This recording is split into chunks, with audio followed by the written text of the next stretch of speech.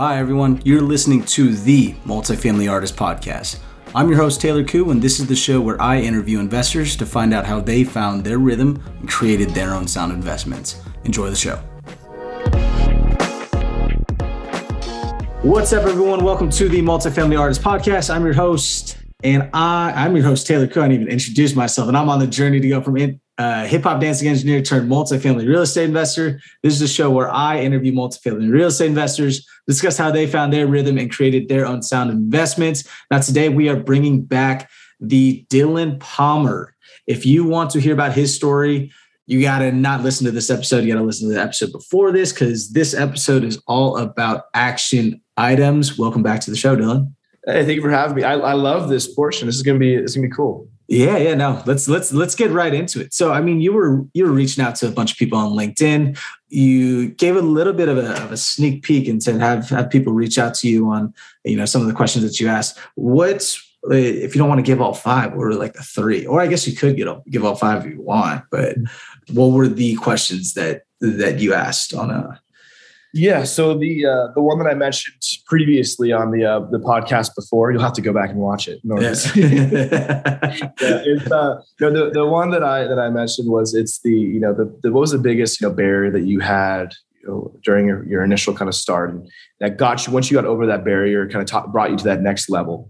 Another question that I really liked to ask was like, what part of the business do you like the least? What don't you like, about, everything that you do? And that was something that usually, something that creates, the more thought-provoking questions that they don't get every day. And I have this list of 10, one of my, more standard questions and action items was like, what are your thoughts on getting, your real estate license, right? Like, is it important that I get my real estate license in order to be a part of this business? And that was kind of something that I didn't really understand until after asking that question, that I got, multiple different forms of feedback from each individual that I was able to kind of, mine and mold my own kind of my path. And I'm more than happy to share that list of questions with you. It's like 10 questions that I would ask every single person. And if you just shoot me an email or send me a text, I'll be more than happy to, give you that list of questions. Those are really great questions, though. I mean, you asked those questions and you brought it up, and I was even thinking like, I wish I would have known these questions beforehand, especially when talking. Because when I was reaching out and to a bunch of people, it was just more like, I don't even remember what I said. I think it was like, it was similar along what do you like about the business, and like, what are your goals, and what do you need help on, or what are you lacking, or what do you don't like about it? But no, awesome questions. And then when reaching out, how many people did you reach out to per day? And is there a prerequisite to reaching out? I don't know. See, I got to look back, because I've been asked that. This is like the third or fourth time I've been asked that question, and I still don't know it. Like, I mean, just like scrolling through, it had to be at least 100. But what I would recommend is like, just do what you're comfortable with. If you have 10 to 15 minutes a day,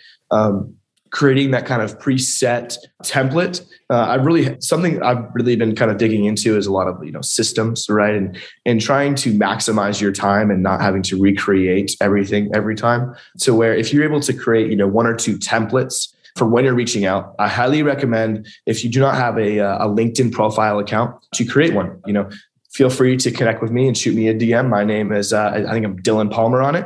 And it's a great social media platform where you have instant kind of credibility in the professional business world. And I would recommend starting to, create content a little bit. I think content to some people is a little bit daunting. So just start with, reaching out to people and asking them their experiences. And I'm also more than happy to share, what I used as a template, because I think it really helped me, and I'd be more than happy to share that with you. I didn't create it all myself. I used other templates to kind of create it. So, I'm more than happy to pass that along to you, be able to steer you in the right direction. And the templates that you got were probably templates from somebody else. It's not like, this is right, completely original, but also goes to show that it's, at the end of the day, it is this meat is all still there. Like, it's simple. It works. Yeah. It's simple. Mm-hmm. Everyone kind of goes through it. Maybe it's regurgitated in different ways, but at the end of the day, it's still like the same, same meat. I don't even know what the heck I'm talking about. Same actions. Yeah. Right? Same action. It really is. Yeah. Yeah, exactly. The core. Now transitioning over to talking to brokers and switch finding deals. what action steps would you recommend in trying to find that first deal? Let's say trying to add value to partners that are lacking deal flow. Yeah, I think the best way is by first, finding a market that makes sense for you. And just by networking, and talking to these, real estate professionals, maybe some are brokers, but you can kind of ask them, what do they think, right, about, their, whatever market you're looking into, right? And hopefully, you'll eventually meet someone who will steer you in the right direction. And once you find that one market, when you're first starting out, remember that it's a long process. It's not something that's going to happen overnight. So the best way to kind of walk through the entire process is, okay, you have your market, let's say it's Lexington, Kentucky. You go on a website called Crexi.com, CREXI.com, or even LoopNet. And you're going to look and you're going to see, which brokers has, the most listings currently in that area, right? You're going to pick, that's going to be a broker that you definitely want to make a connection with. I'm a huge believer in the 80-20 rule, which means that, 20% of the brokers have 80% of the sales in every market. So pick one of the top 20% of the brokers and you look at the deal, right? You say, okay, see what kind of the unit mix is. If it has any information, read the description and call the broker, right? Don't send them an email. Don't press the contact button and say, where it has the preset. I would like some more information on this, right? To do the extra step that most people won't do, which is call them up. And even better, because mostly they'll have the office line on LoopNet, look up their name and brokerage on the internet and find their cell. Call their cell. And if they don't answer, leave them a voicemail, say, hey, my name is Dylan and I'm, looking into property on 123 Main Street. I think it's very interesting, et cetera, et cetera.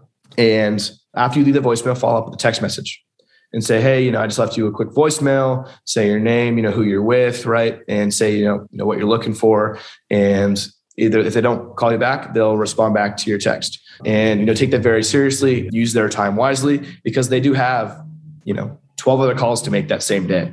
And once you have all information, so what he's going to do is he's going to ask you, he or she is going to ask you for your email and you're going to give them your email and they're going to send you what is a T12, which is a financial statement of the last, 12 months, a rent roll, and then usually an OM.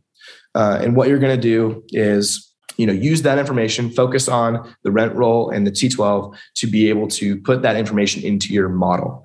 Now, to not get ahead of everything, the first step would be, obviously to learn how to underwrite.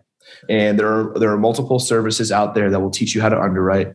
And I'm more than happy to, walk you through how I underwrite. Just feel free to reach out to me and I'll be able to help you out. And, which once you know how to underwrite, you're going to be able to use that rent roll to create, that current unit mix, what their average rents are going to be, and then go on a simple, website such as Rentometer, right? So this is a preliminary, what's even better actually, open the OM and use the market rents that the broker has, right? Just as a preliminary market rents, you have your current in place where you can see market rents on your pro forma. And then I, as a standard, always use for the income statement, I always use the T3 on the income, but I use T12 expenses. And what that enables you to do is you put that into your model and then you're able to see, what price makes sense, right? For us, we want to hit a 17% IRR on the property level. So our LP investors will get a 15% return. Another thing that's important to us and our investors is cash on cash.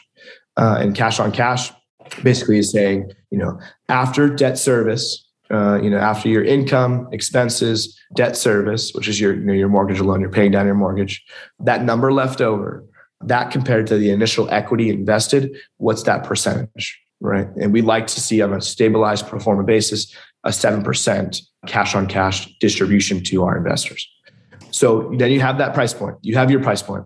And then you call the broker back up. You have your model in front of you. You're able to, you see where, what your numbers are. And then you talk to him and, you ask him the same questions. I had a list of, 10 to 15 questions that I would ask every broker. And I'm more than happy to send it to you. Just shoot me text or email. I mean, it helped me a lot. And I'm like, somebody sent it to me. So I'm more than happy to send it to you. And I would ask those questions and then we would go through, my underwriting. And I'd say, okay, this is the price that would make sense for us. Right. What's the whisper price? Right.